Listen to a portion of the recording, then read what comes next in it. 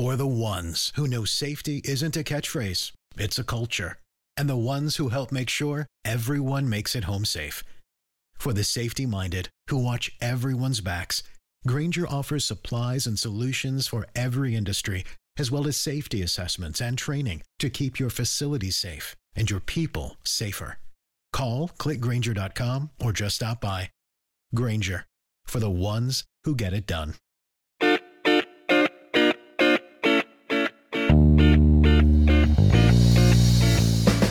Hello and welcome to the Slate Political Gabfest for September 26, 2019, the I Would Like You to Do Us a Favor edition. How could it be titled in any other way?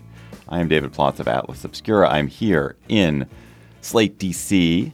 John Dickerson of CBS's 60 Minutes joins me from CBS's radio studio. Hello, John.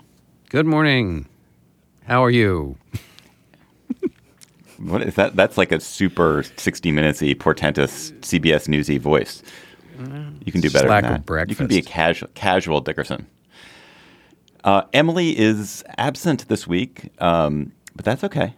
No worries. We have Kirsten Powers, who is, of course, a CNN political analyst and USA Today columnist and frequent Gabfest host, sub-host. Although Kirsten and I realize we've never met, so you've never been on. You've always subbed for me, apparently. I think Maybe we went on once, but you were in another place, so elsewhere. I only saw you far away. Yes. So I'm very happy to be sitting here with you. She's now in Washington. We are sharing an extremely humid and hot studio, but we're both wearing very short sleeves. Very summer clothes. So it's okay. On today's Gabfest, well, guess what we're talking about? We're going to do a double dose of Ukraine and impeachment. For our first segment, we'll talk about the substance of what's happening in this incredible Ukraine affair that is instantly breaking as we speak.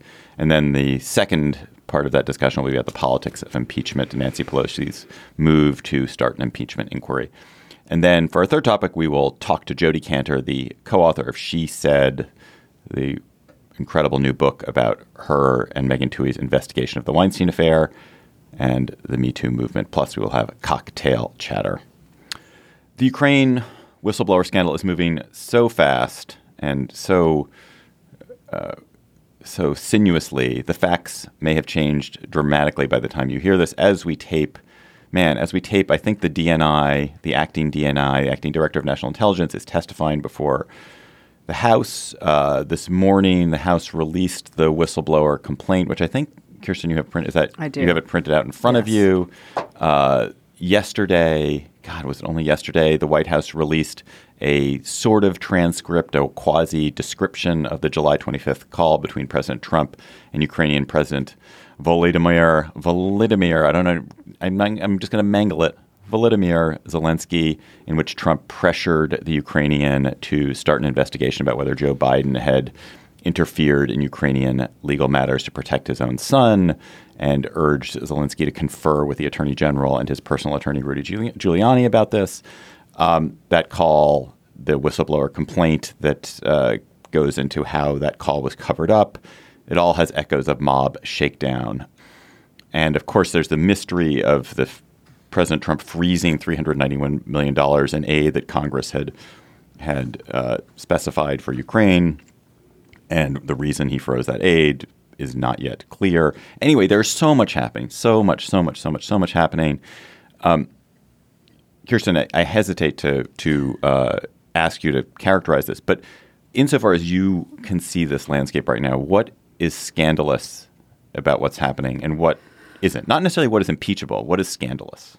There's a lot that's scandalous about it. I think that, first of all, it's never happened where you have a president going to a foreign government asking them to do an investigation to help you get reelected and really blackmailing them, right, using foreign policy foreign aid to them, which there's really no other reason you would withhold that aid at this point. I mean, the whole point of it is to try and help them protect themselves against Russian aggression. So, surprise, surprise, also Donald Trump did something that helps Russia. So there's just that is almost interestingly a side story of this. And then for him to have done this, the lying about it in the press conference yesterday, but now in the whistleblower report, we find out that they actually went out of their way to cover this up. So they went out of their way to take the notes from the call and put them somewhere where they wouldn't be found, basically. So if you're not doing anything wrong, why are you covering it up? And so I think that I'm actually not somebody who's prone to hyperbole or getting overly outraged. Even during the investigation over the Russian collusion, I was always a little dubious that they were going to find any kind of smoking gun. There is a smoking gun here, even without the whistleblower report. Rudy Giuliani has already said publicly that this is what he was doing, that they were strong-arming the Ukrainians to investigate something. And then the last thing I would say about it is, what makes it even more scandalous is that Biden didn't ever do the thing that they claim that he did and that they want investigated. And nobody who has even read for 5 minutes about this thinks that he did. John, I mean, if you want to answer that same question, you can answer. Why do you? Sure. My question is sort of why do you think this captured the imagination of Democrats and of presidential critics so quickly? Well, the tinder was in the field, which is to say there was already pressure on the House Speaker Nancy Pelosi to do something. She was, and this is pre-Ukraine. This is just based on the president already, and she was doing a pretty good job recognizing that the country is not made up of the same political makeup as the Democratic caucus. One of the things we've seen, just from a straight-up political standpoint, I know we'll talk about that in the second section, but is the movement of a lot of Democrats in the House who are in purple districts or districts that are more politically risky than the safest ones.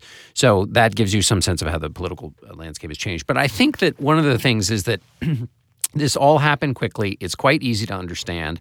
It's quite cinematic, and there is a summary of a phone call that is pretty close to a transcript. And so you have a lot of elements here. And by the way, the president is at center stage in the collusion matter. It was always the president who was at the center stage of the obstruction question, but not collusion. And the obstruction question was kind of fuzzied up by, well, this is a guy who's new to politics. He doesn't know about all these funny norms and all of this. This phone conversation happens a day after Robert Mueller testifies.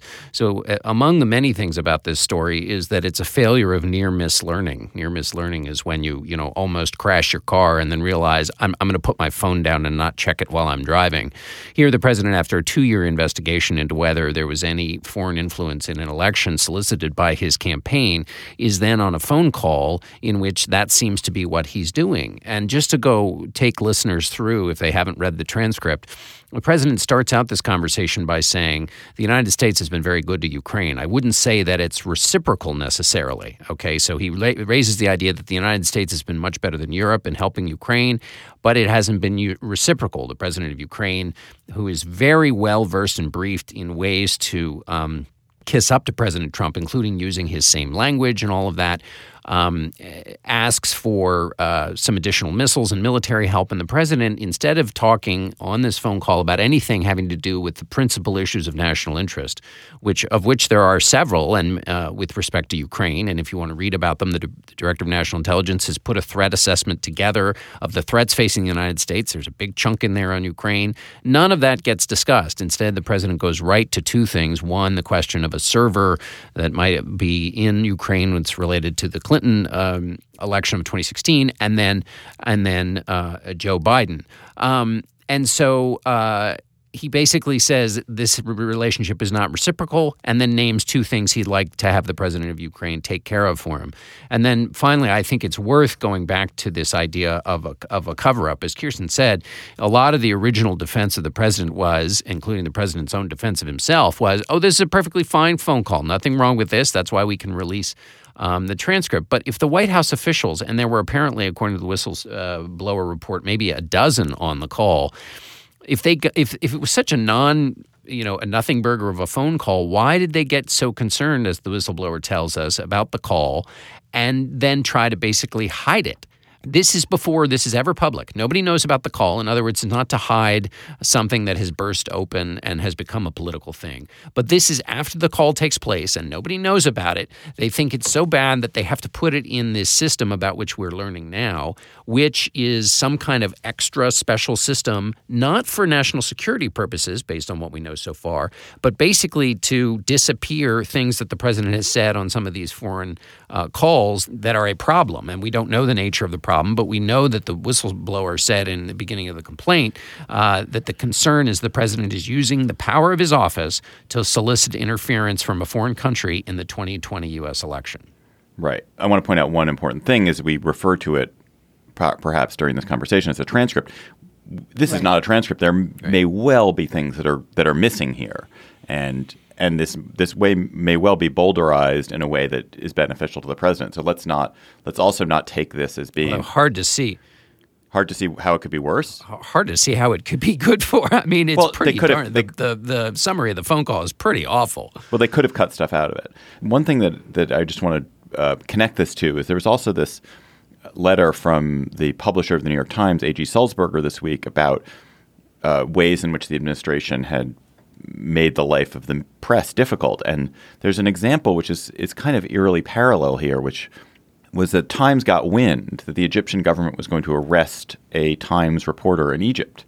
The Times sort of tried to bring this to the attention of the Trump administration. The Trump administration didn't care. The Trump administration, in fact, was effectively encouraging the Egyptian government to arrest an American reporter working in Egypt, an American reporter working for an American newspaper.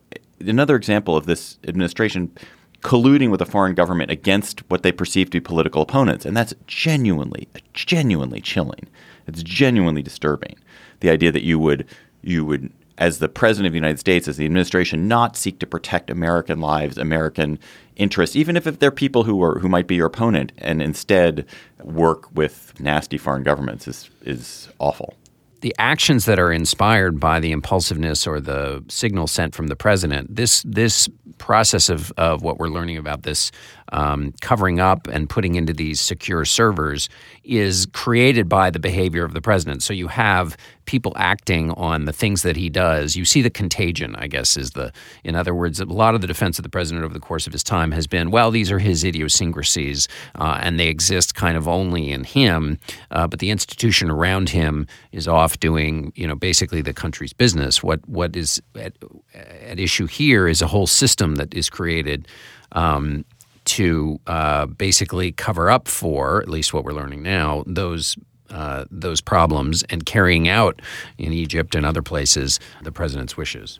Kirsten, one odd aspect of what's going on here is Rudy Giuliani is the president's personal lawyer. He is not anyone who has been appointed to any office, not confirmed by the Senate.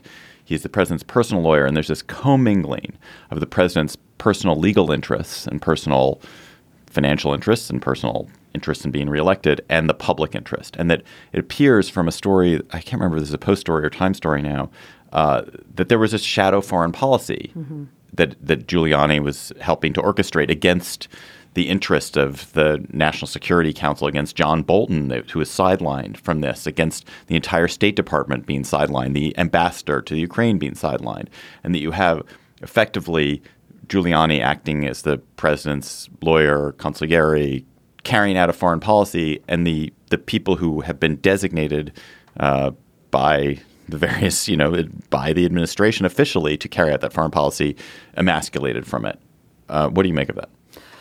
Well, yes. And that's something that has caused a lot of concern. And that's also in the whistleblower report that there's this concern about this freelancing. And Giuliani technically is his lawyer. I'm putting that kind of in air quotes because he's really not lawyering, right? He is a political hitman for Donald Trump. And he just basically goes around sort of trying to do his bidding politically. And so I think that they have inserted political interest in place of what the national interest would be. The whole idea of what they're asking Ukraine to do, which is to investigate Joe Biden for something that didn't happen.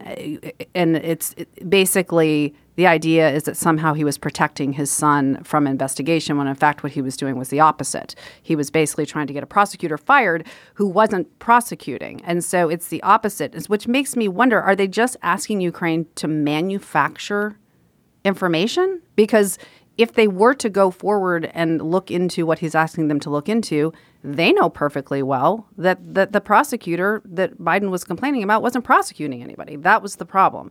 So that's what I feel like they're doing. I feel like they're basically putting on Ukraine to say, like, you need to come up with some information that's going to help me get reelected, in the same way they want the Ukraine to somehow, convince everybody that they were the ones that were meddling in our election and not Russia. Before we move on to impeachment, John, I just want to turn back to the transcript, or the quote unquote transcript of the phone call. And one of the things that you hear from some of the Republican defenders of the president right now is there's no quid pro quo here. Why is that? Is that a reasonable standard? Is that true? Or is that's just a very convenient way to read something where there's obviously a quid pro quo happening? It's just not spoken explicitly, like, here's what you're going to do corruptly so that I'm going to get this criminal benefit. Yeah, the idea of the quid pro quo, first of all, there doesn't have to be a quid pro quo. Impeachment is shaped by the articles they choose and the debate, and while it's got legal aspects in the Senate, it is obviously there's politics and there's some grayness here. So, but it needn't be the case that the president says, if you do this, I will do that. But what he does is pretty close to that anyway, by saying, we've given you a lot. The relationship hasn't been reciprocal. I'd like to ask you a favor. I mean, that's about as usually people are more clever than that. That's actually quite clumsy. And it reminds me of the quote attributed to Henry II with respect to getting rid of Thomas Becket. One of the versions of that quote is, will none of these lazy, insignificant persons whom I maintain deliver me from this turbulent priest? And the reason I like that better than the usual one, which is, will no one rid me of this turbulent priest, is that it contains that idea of these people around me whom I maintain. In other words, who I give all these things to, and there's no reciprocity, which is exactly what's in this phone call. But I think more to the point, I mean, the president, whose key job is national security, this is not in the national security interest of the United States. He's putting his personal lawyer, who is not elected by anyone or even confirmed by any body of elected people, on this job. The attempted use of his office for private gain seems to me to be sufficient. But now you've got this question of whether there were others in the White House. And again, I'm struck that the whistleblower says there are a dozen other people. And the whistleblower report, it should be remembered, was put together without firsthand listening to the summary of the phone call. Why is that important? It tracks with the actual summary of the phone call, which the whistleblower has not seen, which means the whistleblower was in contact with enough people that the whistleblower could put together an accurate description of what took place on the phone, which means a lot of other people know that this exists, which means there are other people who can testify to the president doing this, and not only testifying to doing it, but to their concerns, people who work inside the White House, not Democratic hacks, to their concerns that he was doing precisely what the whistleblower is concerned with him doing, and as a result went then and took these cover-up measures. There's plenty here without there having to be the kind of quid pro quo that would never really happen probably in real life anyway. Slate Plus members, you get bonus segments on the GabFest and other Slate podcasts. And today, if you go to slate.com/GabFest Plus and you become a member today, you will get to listen to our segment on Greta Thunberg, the 16-year-old Scandinavian climate activist. Why does she make so many people so angry? And also, why is she so wonderful and mesmerizing? We will talk about her in Slate Plus. Hello, it is Ryan, and we could all use an extra bright spot in our day, couldn't we? Just to make up for things like sitting in traffic, doing the dishes, counting your steps, all the mundane stuff. That is why I'm such a big fan of Chumba Casino. Chumba Casino has all your favorite social casino-style games that you can play for free anytime, anywhere with daily bonuses. That should brighten your day a little. Actually, a lot. So sign up now at ChumbaCasino.com. That's ChumbaCasino.com. No purchase necessary. VGW Group. Void where prohibited by law. See terms and conditions. 18+. Let's turn to the politics of the Ukraine scandal. So on Tuesday afternoon, House Speaker Nancy Pelosi announced that she would, or that the House would open an impeachment inquiry, something she had long resisted. There is now, according to various counts done by various media outlets, there's a majority of House members who support this inquiry, which is not surprising. There's a House Democratic majority. No Republicans seem to report it. The Senate, which would have to convict the president if he were impeached by the House, is, of course, still controlled by Republicans. Does not seem likely at this moment that he's going to be removed from office by a Mitch McConnell-controlled Senate. But I guess stranger things have happened. I can't really think of them, but perhaps. Kirsten, what made Nancy Pelosi change her mind? Why did this affair break the camel's back after so many other straws had been piled on that poor camel? I think because the moderate members that she was trying to protect basically came out and said, we want to move forward with impeachment. And so I think that her concern always has been protecting her majority, right? And why did the moderate members change their mind? They say they changed their mind because this is what they were sent to do, to stand up and protect, the Constitution and the rule of law. And I think that this is a more open and shut case. It's a less confusing case, and it's and I think looking at the Russia investigation, there was a lot of disagreement in the Democratic caucus about whether or not this rose to the level of impeachment, and even if it did, that it would probably harm Democrats, right, if they went ahead with it. I think that this is so open and shut and so obvious that it would be almost impossible for Democrats to look away and not do something about this. John, at the moment, the polling suggests that the American public, at least, is not particularly interested in impeachment. I think there's a fairly strong, maybe it's like 37 to 57 against polling numbers about impeachment. Do you think that's an artifact of these polls don't really take into account what's happened with Ukraine, or do you think that reflects kind of a public that just doesn't want to decide things this way and would rather just not have to think about this and get to an election maybe? I think both, and also a public that's worried about other things in their lives and puts this in the category in part because there's been so much both real and hysterical coverage of the last 2.5 years that there's a fatigue and also a kind of like wake me when this resolves feeling out there. So I think there's probably a mix of things, and also you haven't had. This has followed up, though we should, it's absolutely clear, as everything we've said points out, that this is new and extraordinary and different from the past. However, anybody who's not paying attention to it too closely hasn't seen the kind of things to distinguish it particularly. In other words, yes, you have more Democrats who are in favor of impeachment, but that's not surprising. What you don't yet have in this is Republicans who are not rallying around the president. There's a lot of rallying around the president. You've had a few comments by, Mitt Romney says this is troubling in the extreme. But essentially, this is sorting roughly along the lines of all the previous things that have never happened before. And so for anybody who's not paying super close attention, they're not yet seeing a charismatic dissenter from the Republican Party say we should go forward with impeachment and here's why, or anything that really breaks the traditional way of sorting these things. I also think that there was sort of an argument before that an election was coming up, and so therefore, rather than impeaching, you let the American people decide. What this is showing is that Donald Trump is taking steps to impede that election, right? So that does change the dynamics a little bit. Whereas before, it wasn't as cut and dry. There were these accusations, but it wasn't just right there for everybody to see. That's an excellent point. Do you think, Kirsten, that Trump wants to be impeached? That Ross Douthat had an interesting column about this. And I think the case I'll just lay out the case for why he might want to be impeached. One is that it has Democrats doing something that's basically at the moment unpopular rather than doing things that are popular, like focusing on some sort of protection of health care or raising the minimum wage or other things that the public might be excited about. Another is that he loves the circus. He's be at the center of attention. He just thrives on being at the center of attention.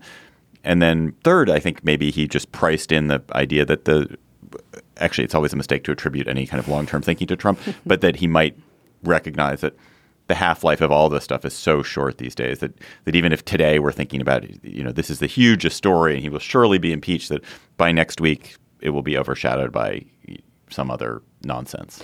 Yeah. So the way I thought this immediately, actually, what I don't know is this conscious or unconscious, but he has some sort of desire, and it could be entirely unconscious, to always be the victim, always be being persecuted by the big mean Democrats, because that really resonates with his base as well. Because there's a sense of aggrievement, right? The Democrats are persecuting us because we're Christians. The Democrats don't like us because we're conservative. All this kind of aggrievement politics, and so it definitely feeds into that.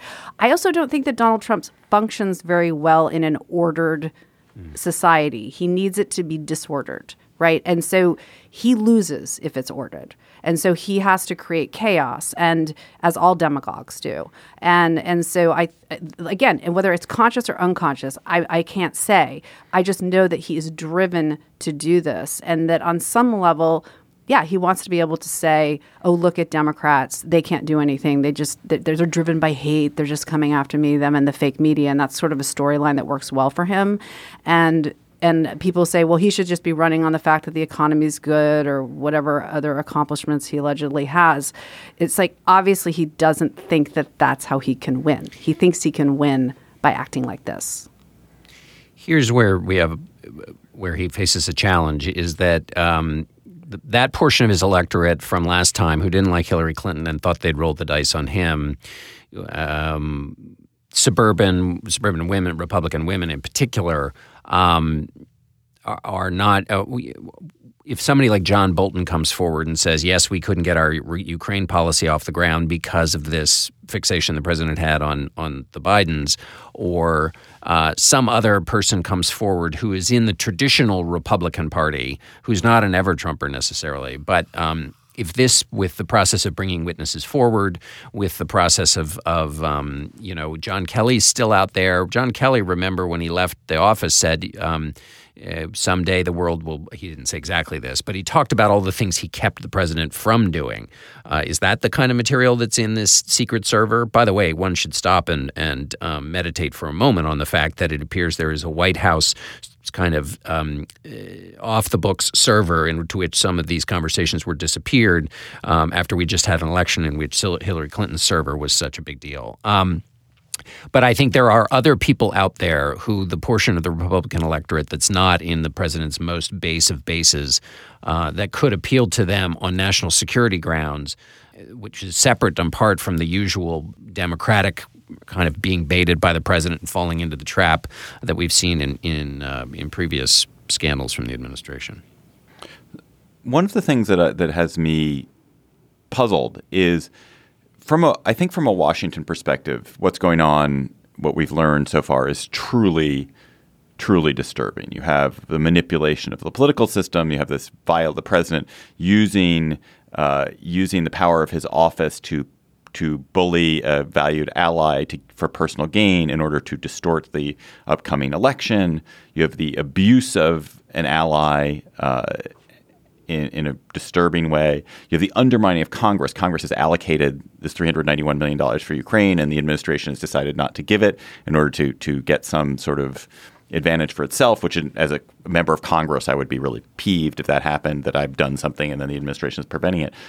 So I can understand why this would be extremely unnerving if you are Abigail Spanberger and you're a moderate House Democrat, or you're Mitt Romney and you're a Republican senator, in this sort of destruction of the legislative power and this undermining of the principle, the sort of basic integrity of the system. But are Americans in general going to be actually interested in this? I don't know. I'm worried about that. Well, I think historical analogies only go so far just because our world has changed so much. But if you look at Watergate, most people really weren't that interested in it until they had the smoking gun. And then you started to see people, when the tapes basically came out, then you started to see people shift a little bit. So the argument, I think, for Democrats has always been you do the investigation and you have to bring people along, right? Out of the gate, they're probably not going to be that interested. But the other part of that, and actually I'm interested in both of your takes on this because you're both such members of, you're deeply, card-carrying members of the media. There is a partisan media today that there wasn't really during Watergate. And there is a counter-narrative that will, unless Fox somehow has some bizarre change of heart. Not going to happen. It's not going to happen. There will always be a story, a countervailing story that people who want to support the president are always going to be able to hang their hat on. And so I'm not sure that the ability to move significant chunks of conservative America, or even any chunk of conservative America, or any conservative senator exists in this media environment. And therefore, I'm not sure that you can project what happened in Watergate happening here. Right. And I think that's to John's point, which is I don't think he would move conservatives. I think he would move the voters. Democrats would move the voters potentially that John was talking about. Right. Different from Watergate, we have a re-election coming here that Nixon didn't face. Nixon had already been re-elected. So the one thing is whether impeachment goes, first we have to have actual vote on articles and all the rest, and it has to get to the Senate. So a lot will have happened between now and then. But then even if that doesn't happen, this has a political effect. And the political effect may just be it was for a certain kind of Republican voter. I love what he did on taxes. I love what he did on judges. He has changed the culture of America for 40 years, locked that in. Wow, that's fantastic. And a lot of regulations are now gone. He's done good work. Let's send him to his retirement. We don't necessarily need 4 more years of this. He's done good, irrevocable work that can't be fixed by a new, even Democratic president. So I think that's a possibility for a certain number of Republican voters. With respect to impeachment, if we play out the drama a little bit more, everything you say, David, about the power of the Republican base, which participates in primaries that can really kick Republican senators out of office. You do have some people who are retiring. Lamar Alexander's retiring. You do have Mitt Romney, who is a long way from an election and is a little bit more encased in protection from the base of the party. So you could probably get to the 3 or 4 that you would need. I think the calculation for other Republicans, if this goes down the road and continues to be real as opposed to a fever dream, other Republicans then have to, somebody like Ben Sasse, for example, who's been critical of the president, has to make a determination whether in the end this is going to get so bad that you will for all time be associated with not standing up to something. Now, on the other hand, let's say it goes the other way and you stood by the president when everybody was calling for his head and it turned out to be nothing. Well, that's a route to glory too. But in this scenario that I'm playing out, it gets all the way to the Senate and seems legitimate. You have to have you could imagine 1 or 2, and it doesn't take a lot, of Republican senators saying, for all time, I want to be on the right side of this story. Again, that's under the theory that this is, continues to be very bad for the president. One of the things that I'm interested in is we've had administration, and one of the things that some people think the president should be impeached for, that has resisted at every turn, turning over documents, allowing people to testify. They have prevented investigations, prevented testimony from the House Democrats. And now, if there is an impeachment inquiry, there will be significant demands for, I don't know if there'll be demands for tax returns, but there would be demands that officials testify and that documents be turned over. And so far, this administration has refused to do it. How do you think that might play out? I mean, are they going to continue to hide everything behind this national security cloak? Will they get away with it? Is the Supreme Court going to involve itself? Would the Supreme Court ever give Congress the benefit of the doubt here? What do you think?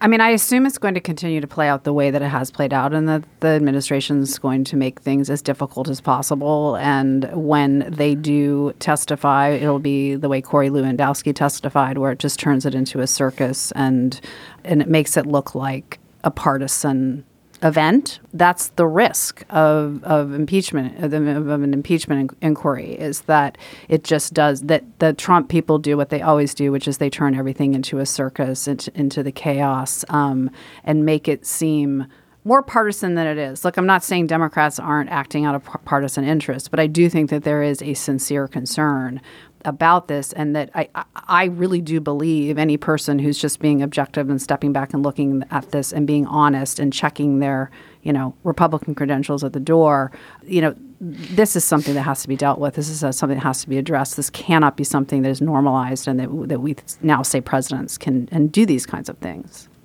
John, I'm going to give you the last question on this, which is, do you think there is any way this investigation, this impeachment inquiry, can be carried out that will be not entirely partisan? Not unless, and based on the early questioning of DNI McGuire, it looks like it's everybody's playing to type, and so the answer to your question is no. It'll be totally partisan. I do think, again, everybody has to wait for whether there will be any charismatic dissenters. The role that Margaret Chase Smith played, or that Barry Goldwater played, or that Hugh Scott played during the Watergate era, where you had Republican senators. Again, as you pointed out before, not only is there a media arm that didn't exist with Nixon, but you also have the parties have gotten a lot more polarized and a lot more conservative than they used to be.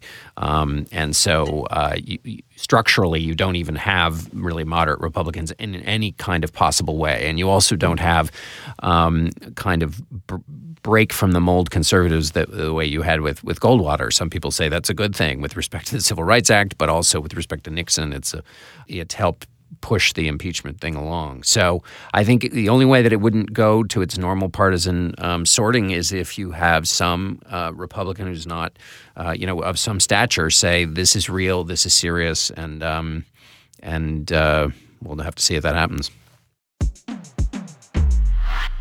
Hey, Slate listeners, I'm Christina Cauterucci, the host of Slow Burn, Gays Against Briggs.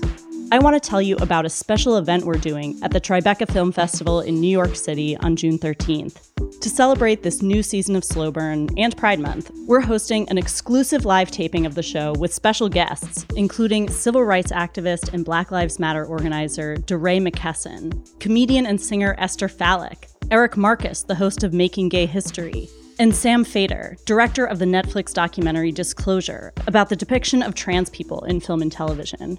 We'll dive deeper into this season and talk about the lasting impact of the Briggs Initiative and the continued fight over LGBTQ rights in schools. It'll be the perfect way to celebrate Pride Month this June with LGBTQ stories and voices across generations. Again, that's June 13th at the Tribeca Film Festival in New York.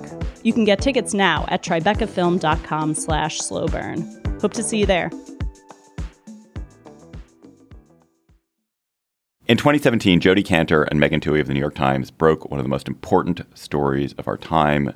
Their investigation into Harvey Weinstein's sexual misbehavior, assault, harassment, intimidation, toppled Weinstein and then opened the floodgates to charges of sexual misbehavior across many industries, leveled at many men, leading to the Me Too movement and the fall of men like Louis C.K. and Matt Lauer. Now, Kantor and Twohey have written She Said, an account of Weinstein's misdeeds, but also, in fact, much more so, an account of how they got the story of those misdeeds by relentlessly finding women to talk and money to follow. And now we are joined in Brooklyn by Jodi Kantor, investigative reporter at The Times, and I'm very proud to say, former Slate colleague. Hello, Jodi, and congratulations. Thank you so much. So there's so much to talk about in this book, which is a great book, and people should totally get out and buy it and read it. But one of the things that's most shocking to me in She Said is not necessarily the grotesqueness of Weinstein, which we all now know about and have processed, but the incredible number of kind of collaborators he had in every place in every way. Why, now as you look back over it, why were there so many lawyers and partners and employees and other people so happy to be his collaborators? And do you think that's something that will change in the future? Will other powerful people have that same level of protection that he's had? So before we answer, I just want to say how thrilled I am to be here because, in particular, of the Slate connection. What I have to disclose to GabFest readers is that about 20 years ago, I was not a distinguished investigative journalist. I was a very unhappy law school student. And I wanted to see if I could get into journalism, but I didn't know if I could do it. It seemed very narcissistic to think that I could be the one writing or editing the stories. But I had a friend, Frank Foer, who put me in touch with you, David, and I wrote you I wrote you and your wife, Hannah, this sort of beseeching email from my little apartment in Cambridge. And lo and behold, you took a chance on me, and I became a Slate editorial assistant, which is what led me to becoming a reporter at the Times. And so I just feel very indebted to you permanently and very excited to be here. All right. I'm going to say thank you to that. And then I'm actually just going to go back at you for 1 second, and then we'll stop the mutual love fest here, which is that Jody had a remarkable quality. And those of you who are young journalists or young anything, which is that Jody was, and you can see this in her work today, she would come to me with 10 ideas, and 10 of them would be bad, and I would just tell her these were 10 ideas, and then like 2 hours later she'd be back with 12 ideas, and 11 of them would be bad, and then she'd go do the one that wasn't bad, and it would be amazing. And there was a kind of relentlessness and get back up at it that is incredible, and you see in this book. Anyway, now you can answer the question. So to answer your question, I think that is part of the big question: who protected the women and who protected Harvey Weinstein? And that's part of why we wanted to write the book. There were really two reasons. One is to take you behind the scenes of these events that on the one hand had come to mean so much to so many people, but on the other hand, we knew that the true story of what happened was still in many ways secret. And so that's why we spent a year getting all of this off-the-record information onto the record and reconstructing the whole thing so that we could really bring you there with us. But the second reason is the reason you name, because there were these, in the moral disaster that is the Weinstein story, there were so many lessons left for the rest of us. You know, when you ask your question, the figure who really comes to mind is Bob Weinstein, who is Harvey Weinstein's brother, and not just his brother, but a co-founder of his companies and kind of his lifelong business partner. Bob Weinstein participated very significantly in the book. He gave Megan, my partner, a bunch of interviews. And the question that sort of hovered over those interviews was why didn't you do more? And he had a variety of explanations, including the fact that he had this history that he had never disclosed publicly of substance abuse. And he talked about the fact that he saw his brother's behavior through the realm of addiction. Bob Weinstein, in kicking his own alcoholism, had become kind of committed to this 12-step view of the world in which you say, I can't change anybody else's behavior. I can only change my own, which he used, I think, as a sort of disastrous excuse to ignore his brother's own behavior. But the reason why Bob Weinstein is so interesting is because of that question it poses to the rest of us. What do we do in the workplace when we see wrongdoing? What if we don't actually see it? What if it's more like a rumor?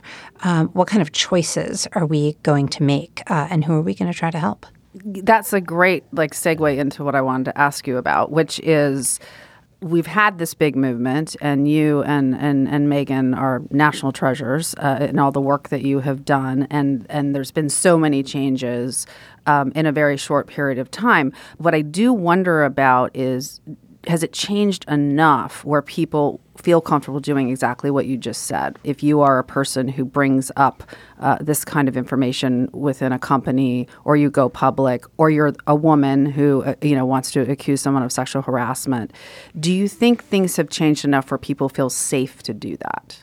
The confounding thing is that in the last 2 years, everything has changed and nothing has changed. On the one hand, you can argue that social attitudes are really different. There was this unprecedented series of firings we all lived through, men whose careers really just evaporated overnight once this behavior was exposed. I think there has been a very private reckoning among a lot of people with past behavior. On the other hand, if you look at our fundamental laws and our systems and the way things work, very little has changed. Sexual harassment laws in this country are so weak. The federal sexual harassment laws, they don't protect you if you're a freelancer. They don't protect you if you work for a business with under 15 employees, just to give you a few examples. The biggest thing that has not changed is the secret settlement system. What we started to uncover during the original reporting, but we uncovered a lot more of during the writing of this book, is essentially the fact that the United States has kind of a secret system for silencing sexual harassment and abuse claims.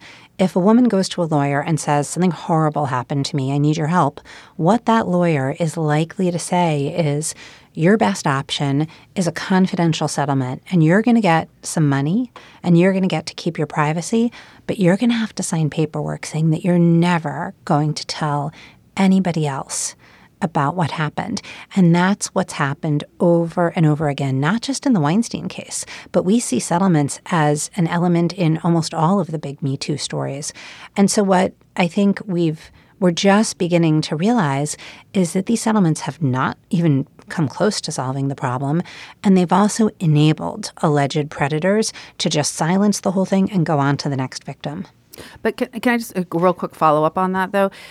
Because I've been torn on this, because at the same time, if you're a woman who lodges a sexual harassment complaint, you only want that story told if you tell it on your own terms, right? Because what you don't want is the company to go around bad-mouthing you and telling other people, oh, watch out for her, she sued us and she's going to sue you. So is there a way to do NDAs where the company is actually not allowed to talk about it, and the woman, if she wanted to speak about it, would be able to speak about it? That's exactly what some lawyers say, that essentially what's needed here is privacy, not secrecy, and there is a distinction, and that the confidentiality should be at the discretion of the alleged victim. We've met a lot of women who signed these papers, 20 years ago, thinking it was the best thing at the time, and 20 years later, they're like, wait a second, I don't have the right to talk about my own experiences. Yeah. Jody, I wondered if you have come up with a kind of scale of awfulness on which you plot behavior. And I don't mean necessarily of the perpetrators. In fact, I mean of the enablers, because it seems on the one end you have the enablers who hire the lawyers or are the lawyers to discredit those who come forward, who promote the system of secret settlements. So there's kind of, that's at one end. And then there's the other thing which you started by talking about, and I was struck by a quote from Mitt Romney. And Romney was asked why no other Republicans were speaking out about the president's call with the Ukrainian president. And Romney said, I think it's very natural for people to look at circumstances and see in the light of what's most amenable to their maintaining power and doing things to preserve that power. And that seems to me to be part of the enabling culture, which is, I don't know, there are these rumors. I don't want to fuss with that. I just want to maintain my association with this powerful person or my position in this company. And that seems to be not on the same part of the scale as the actively awful, but nevertheless a contributory factor. And I just wonder how you've sorted all that. So let's talk about two figures. Let's talk about Lisa Bloom and David Boies, both very, very prominent lawyers, totally different figures. Lisa Bloom cuts this figure of like this feminist super lawyer. She is Gloria Allred's daughter. She very loudly proclaims herself to be a fighter for women.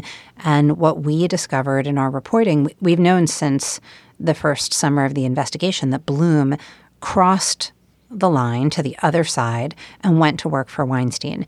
What we publish in this book, however, is this extensive memo that's essentially Bloom's job audition memo for Weinstein. And it's chilling because she's explicitly saying, I will smear on your behalf. I will manipulate on your behalf to counter the allegation of Rose McGowan and other Weinstein abusers. So that's the case of that's pretty, I think on your scale of the moral spectrum of complicity, I think that's pretty far to one end because she's saying, I'm going to use my credibility as someone who represents women to instead help Harvey Weinstein. David Boies, one of the most famed litigators in the United States, helped get gay marriage passed, litigated Bush v. Gore. What's interesting, I think, about Boies' work for Weinstein is the duration of it. Lisa Bloom was involved for a relatively small period. Boies was Weinstein's lawyer for 15 years, and over that time, he helped erase and push to the side and minimize and spin and bury a variety of allegations. And if you look at that time span, that 15-year time span, there are a lot of women who have made complaints during that time. So I think that's also sort of a serious moral and ethical situation that also raises questions about the limits of legal practice. I mean, how far is a lawyer supposed to go on behalf of his client? Now, what Lisa Bloom and David Boies have in common, though, which goes to your second point, is that they both wanted to be in the movie business with Weinstein. Lisa Bloom got very excited in the spring of 2017 because Weinstein and Jay-Z optioned, who, by the way, I don't know that Jay-Z has ever spoken about what's happened. Basically, her book, which was called Suspicion Nation, was optioned by Weinstein and Jay-Z, and she was very excited about that. David Boies wanted to be in the movie business as well, and in the book we actually have emails involving Weinstein helping to get roles for his daughter. So there you see, I think, just like the attraction and the lore of the movie business and the role it apparently played in the decisions these people made. Jody, this is a kind of weird question, but it really occurred to me as I was thinking about Weinstein. Do you think this story would have had the same impact if Weinstein wasn't such a physically repellent person? Was that important, the idea of this kind of grotesque-looking monster assaulting young beauties, and that helped make it grab the attention of people? Well, I think where you're really on to something is that one of our editors, Matt Purdy, has made the point that this was the first big story of this kind where the accusers actually had more public stature and credibility than the accused.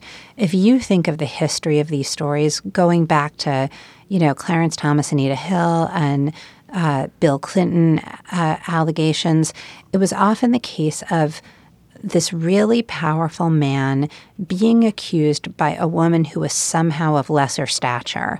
Either she just wasn't as important in the culture, or, her reputation could somehow be criticized, or she was very young, or whatever. And I think that there was a reversal in this story where, and this was part of why we felt it was really important to get some of these famous actresses on the record. I worked with Ashley Judd, Gwyneth Paltrow, and Angelina Jolie to go on the record. And I think it became, on the one hand, I hate the idea that a famous woman's word sort of counts for more than a regular woman's. But it's just undeniable that the stars had a kind of special power in this story. Not only are they very respected in society, but people feel really familiar with them, sort of like these celebrities belong to us. And so I think it kind of goes along with what you're saying in that there's sort of a respect and attachment in society to these female celebrities. Yeah, and I think there's also been a lot of talk about if the accusations hadn't been coming from white women as well, right? I mean, if it had been coming from people of color, they would have had the same reaction in culture. The thing I was wondering is when you go into reporting out a story, you'll always have sort of, an idea of what you're dealing with, right? You wouldn't be pursuing it if you didn't. But I'm wondering, as you got deeper into this, what was the most surprising thing that you encountered, or even shocking thing? Did you have a moment where you thought, like, I didn't really see that coming? Absolutely. The idea that nobody appeared to be immune. In June 2017, we're on like the second month of the investigation, and Gwyneth Paltrow is barely on my list of people to call because I just think she was Weinstein's biggest star. She was completely on a pedestal. Her nickname was the First Lady of Miramax, and we all remember, that beautiful picture of her winning the Best Actress Academy Award, and she's wearing that pink dress, and she's standing next to Weinstein. And then, lo and behold, I was sort of working a network of Hollywood women who were helping me. And one of them said, Jenny Connor, said to me, Gwyneth is willing to talk to you. And I was so surprised. And then Gwyneth told me this story of sexual harassment. So basically, let me lay out the situation. Gwyneth at that point is not a big star, but Weinstein has offered her 2 roles, one of which is really important. It's the starring role in Emma, and it's very clear that that's going to be her big break. Before then, she gets called to what appears to be a business meeting in an LA hotel with Weinstein. He, according to her, ends the meeting by placing his hands on her and saying, "Let's finish this in the bedroom." She is shocked and appalled. She leaves, doesn't comply, tells Brad Pitt, who is her boyfriend at the time. Pitt then confronts Weinstein a few weeks later at an event. Weinstein gets incredibly angry that Gwyneth has told her boyfriend what happened, and Weinstein calls her and threatens her and basically says, you're going to screw this up, and, essentially these jobs are on the line if you tell anybody else. He's denied this story, by the way. So that story gets us to the crux, in some ways, of the Weinstein allegations, which are not just about the kind of physicality and the violence. They're about work and the fact that these women's ambitions and dreams and aspirations are on the line, and that he's in some sense using those to, he's almost like turning those against the women. And then another thing that was surprising to us is that Gwyneth really wanted to help the investigation. So she started to ask us for all of these tips on investigative journalism, and she set off trying to find other women in Hollywood who would speak to us. So we never would have predicted that would have happened. Wow. Jody, from the journalists, and there was a long time these rumors were around. Can you tell us a little bit about kind of what allowed it to go forward? I mean, obviously the Times was supporting you, but but what is also true, and this would be true of any news organization, so I'm not saying this about the Times, but if this had been 1960, 1972, maybe 1981, would they have let a reporter go off and do the dogged and time-consuming work that you did? So our story really came about because of a bigger New York Times commitment to sexual harassment reporting. Our sort of immediate predecessor was the O'Reilly story, which I know now seems like it was 1,000 sexual harassment stories ago, but it was a really, really, really key one because Emily Steele and Mike Schmidt they essentially came up with a new technique for reporting on these kinds of claims, which is, it turns out that Bill O'Reilly had settled, again, sort of paid hush money to a bunch of women to silence their complaints about him over the years.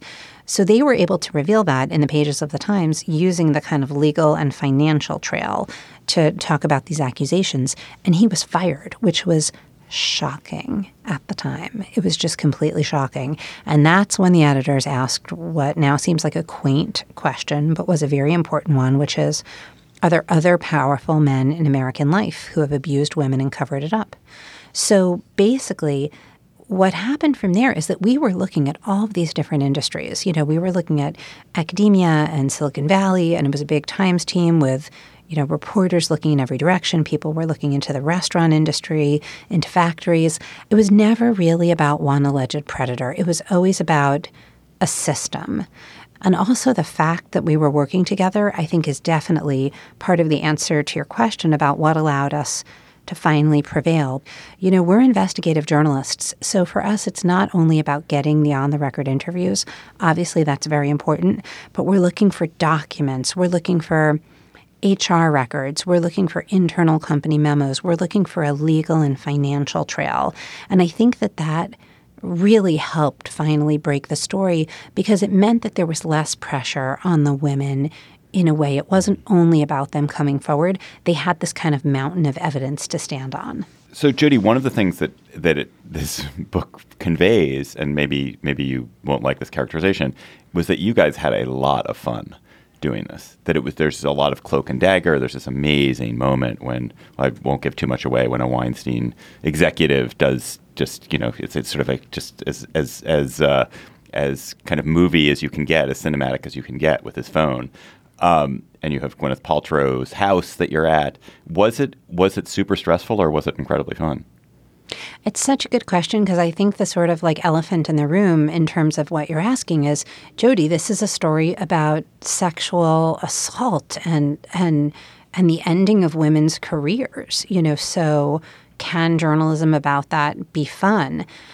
I think the way I'd answer is to say that fun is not exactly the word I would choose because the material is just sort of too painful. But I think that you're exactly right in that there was something really galvanizing about it and empowering.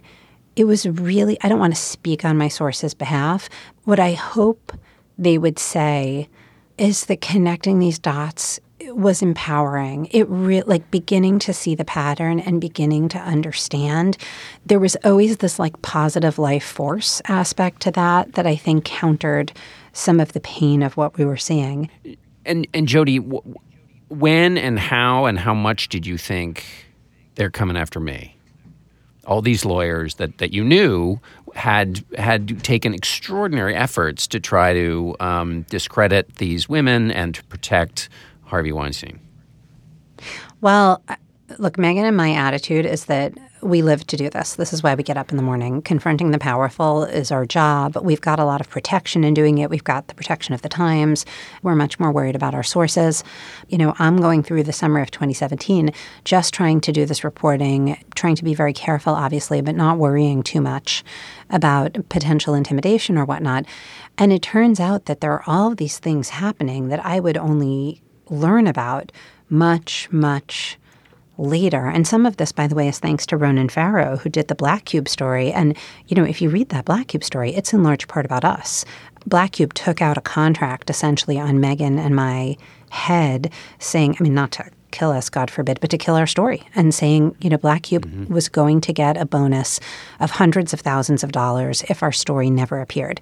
There was a Black Cube agent who tried to dupe me into giving her information.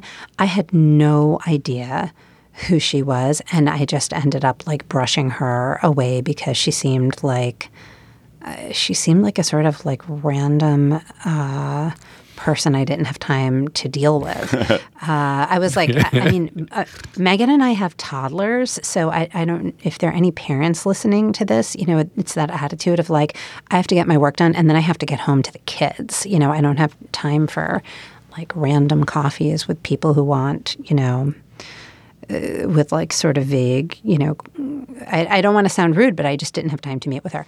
Anyway, and then the other thing that was surreal is that in our reporting for this book, Megyn obtained Lisa Bloom's billing records for Weinstein. So it's like this hour-by-hour record of what she did for Weinstein because that's what lawyers do. They put together these very itemized bills. And so there are these items like research Jody Cantor, 2 hours at $895 an hour. So anyway, I'm glad that I didn't know about what was really happening in real time. But I really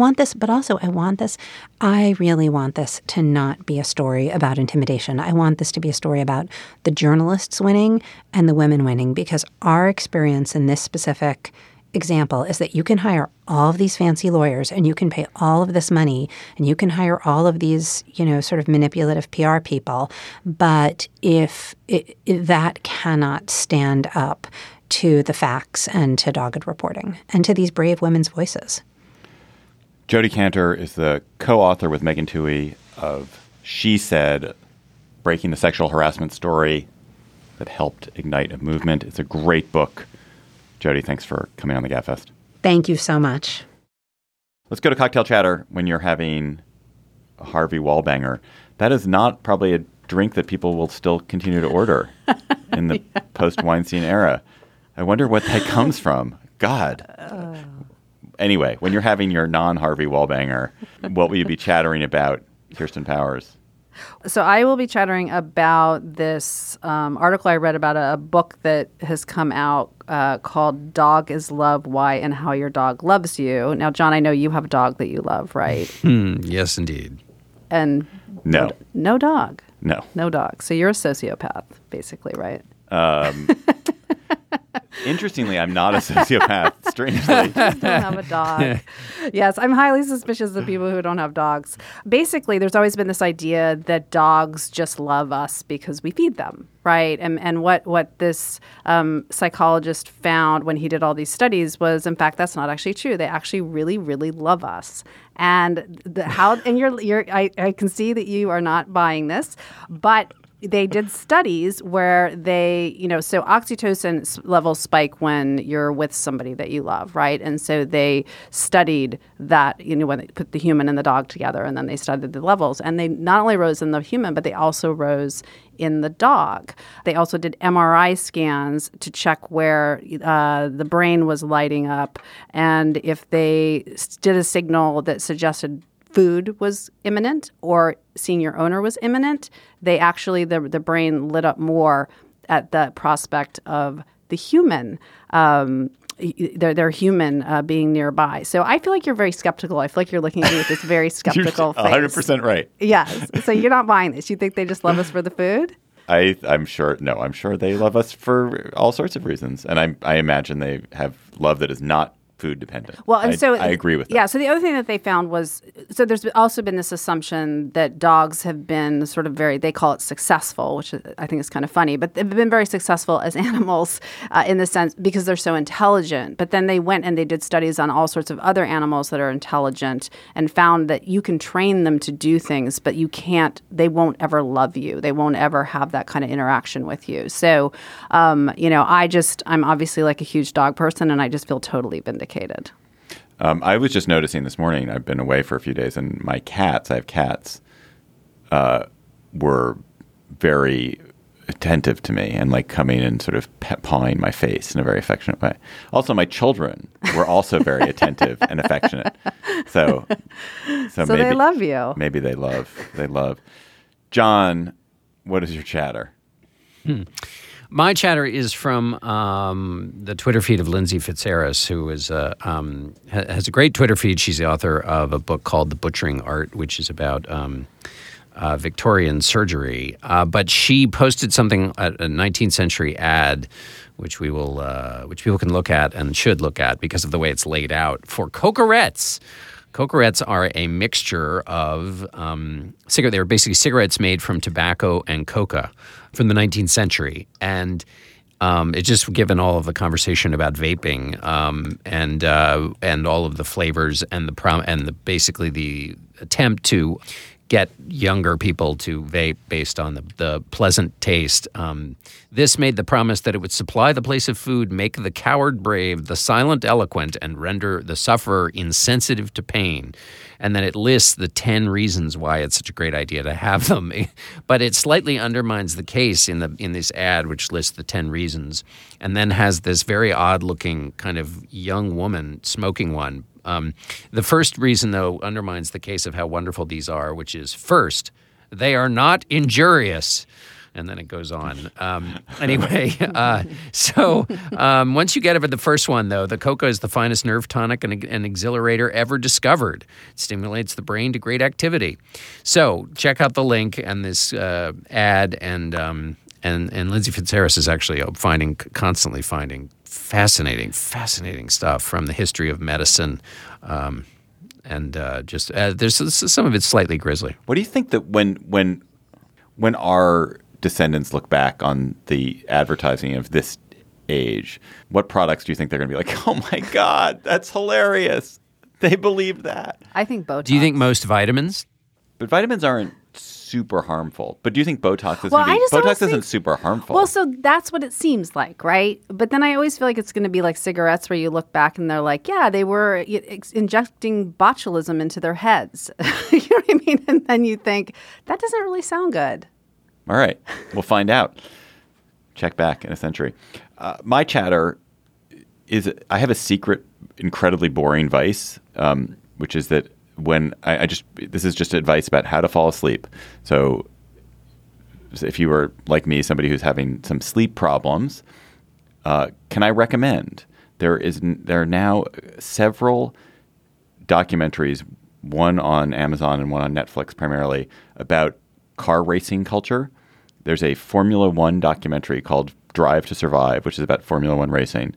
And there's a one on Amazon called Le Mans Racing is Everything, which is about the 24-hour Le Mans race. These are super high production documentaries about auto racing. It is so incredibly boring that it is the best way you'll ever fall asleep. They've spent millions and millions upon millions and millions of dollars to produce these beautiful documentaries about auto racing, which is the most boring, reprehensible sport populated with people who are wasting their lives, polluting the planet. All the fans are like, it's just rich people wasting a huge amount of money in places where you wouldn't want to go because you could only get there on your yacht. And it's the culture is terrible. The drivers are terrible. The way the money is being spent is terrible. The races look super boring. And yet these documentaries are addictive and mesmerizing in their boredom. So good narcolepsy. Also, listeners, you have been sending us your chatter. You've been tweeting chatter to us at @SlateGabFest. So many good chatters. John, you want to listen carefully here. You're going to want to listen carefully to our listener chatter this week because Fuzzy Marmot at Real Fuzzy Marmot, who I also think has given us some chatter before, points us to another story of marine mammals encountering Russian military forces. There's a walrus, or in fact, several walruses attacked and sank a Russian Navy boat in the Arctic this week. It's a wonderful story. You got to go check it out. There's some.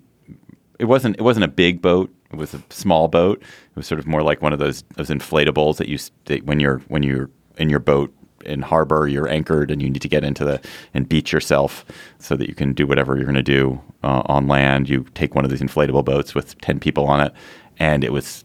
What's their beef with the boats? Why not? Wouldn't you be pissed off? These dumb boats are coming and messing with you. And so the walruses were just like, hell no. And they took this boat. And there's this, and they took it. Apparently they took the boat. They seized the boat. And then the Russians managed to get it back. That's amazing. But it's a great story. So please keep sending us your chatters at Slate Gabfest. Please send them to us that way. That's our show for today. The Political Gabfest is produced by Jocelyn Frank. Our researcher is Bridget Dunlap. We had engineering help from Melissa Kaplan here in D.C., Merritt Jacob in New York, and Rachel Peer also in New York with John at CBS. You should follow us on Twitter at @SlateGabFest. Tweet your chatter to us there.